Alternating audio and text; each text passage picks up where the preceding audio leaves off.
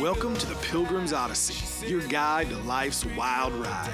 I'm your host, Silouan Green. Every day we share incredible stories and valuable lessons on life and faith. Thanks for tuning in, and make sure to share this Odyssey with your friends and neighbors so all of us, together, can let our light shine. Welcome, friends, to another episode of the Pilgrim's Odyssey. Silouan here, coming to you from Summit, Mississippi. Now, today's program is going to be a little uncomfortable to hear, but I believe it's necessary.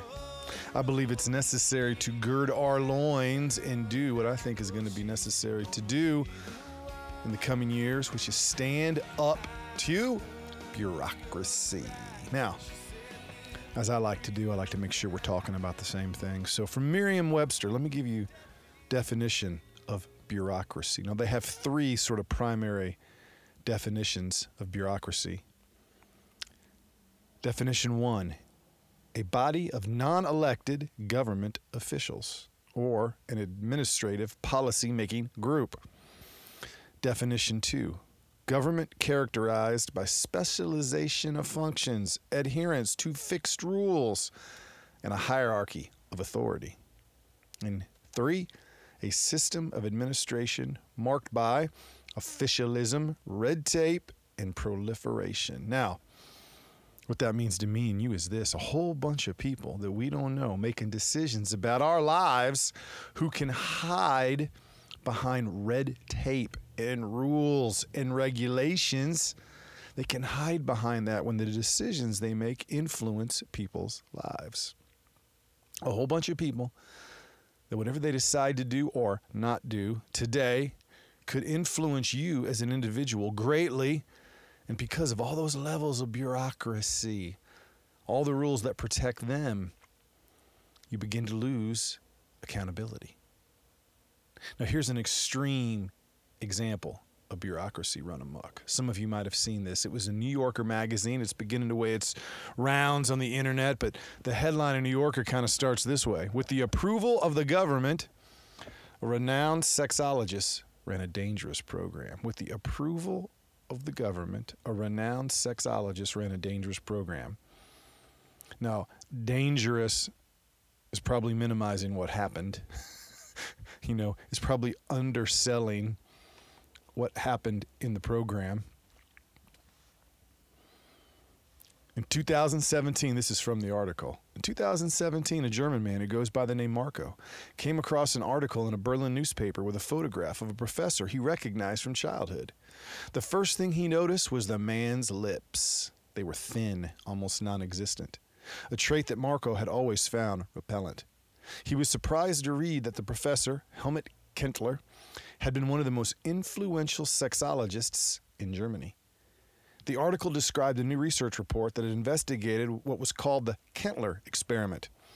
Beginning in the late 60s, Kentler had placed neglected children in foster homes run by pedophiles. He put neglected children in foster homes run by child molesters. The experiment was authorized and financially supported by the Berlin state. In a report submitted to the Senate in 1988, Kentler had described it as a complete success. So in 1988, not very long ago, he gave a report on it. He said it was all good. And all the people sitting up there listening, all the bureaucrats insulated by red tape, and, that's not my decision, that's his decision, said, well, that's just a good thing.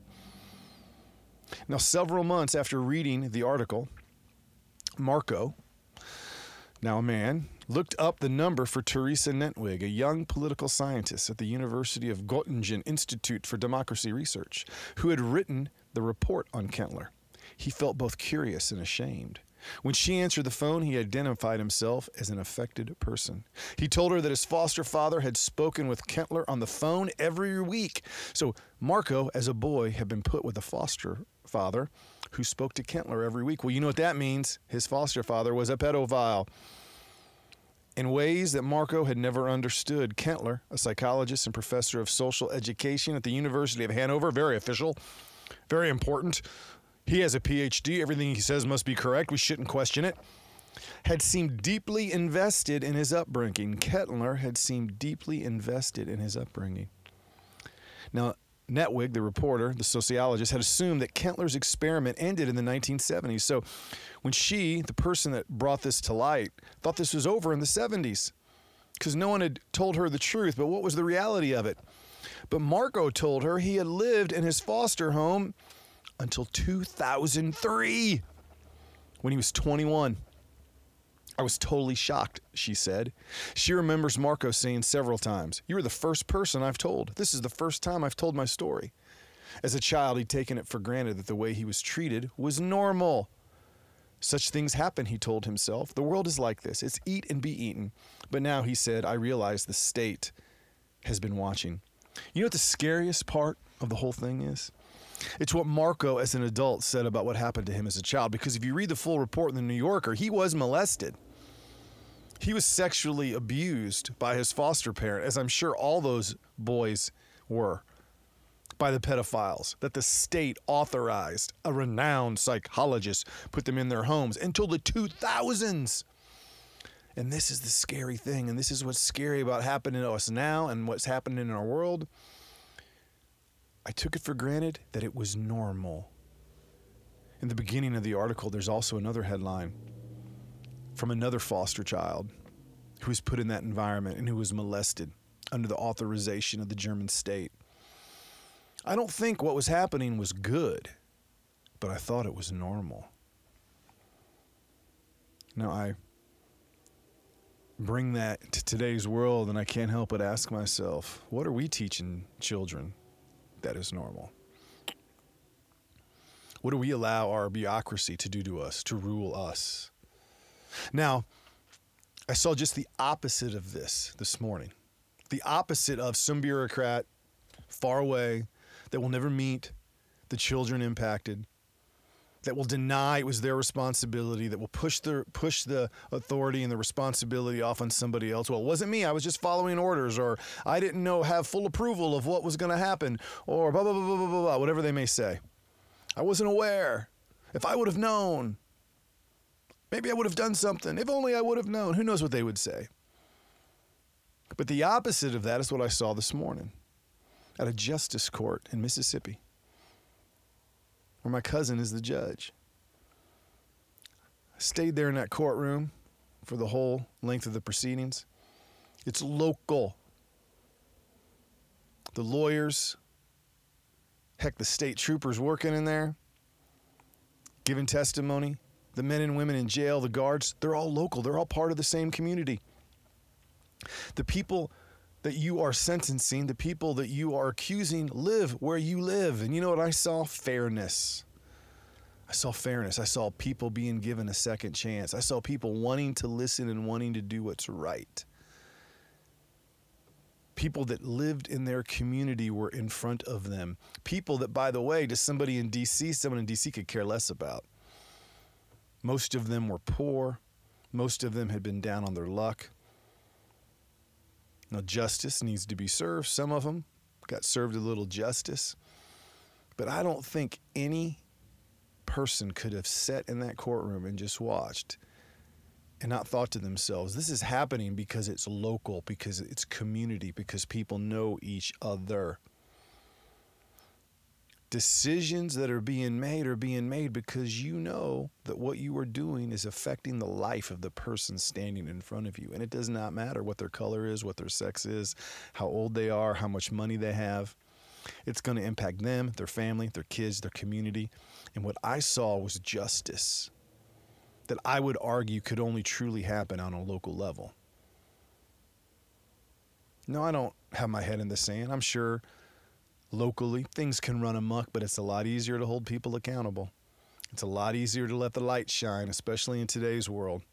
And I'd rather take that than bureaucrats and politicians and state workers, a capital in your state away, or the federal government DC away, who do things that not only impact our lives, but they don't follow. One thing the last year and a half that I think blew my mind more than anything else were all the rules and regulations and lockdowns that the politicians and the government officials who instituted them didn't follow. Whether it's Gavin Newsom in California in an expensive restaurant with all his friends at the height of the pandemic and they're all sitting around not wearing masks, or whether it's the governor of Michigan whose husband's breaking the rules, or she herself not following the rules, and you could give a million other examples. Or just recently, all the Democrats that get on a plane with no masks and end up being super spreaders, or so they say, although probably nobody died.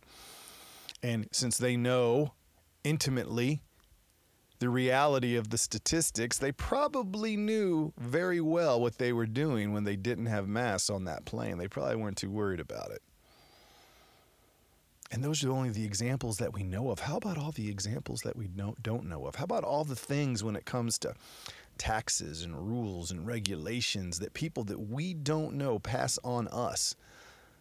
Do they follow them? Do they not follow them? I mean, for goodness sakes, look at Hunter Biden. A drug-using, sleeping with his brother's wife, nasty human being who makes money off his father.